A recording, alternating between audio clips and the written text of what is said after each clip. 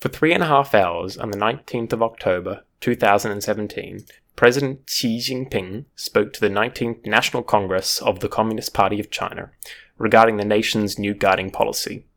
His speech, as the length indicates, covered quite a bit of ground.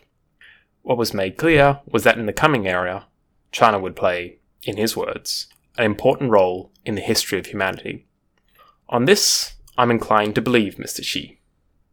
Whatever the course of future events, it is undeniable that China cannot be ignored. However, China is in many ways an enormous and comprehension-defying leviathan.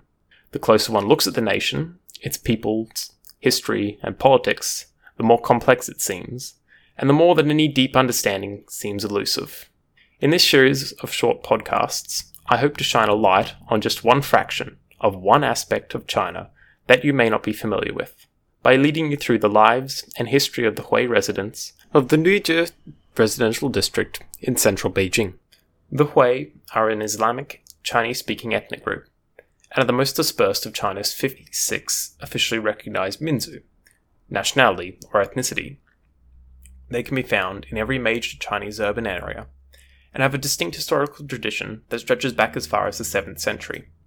In Chinese, Islam is often referred to by the phrase Jinzhen, meaning pure and true, and anything associated as Islamic, such as halal food, is also referred to in this manner.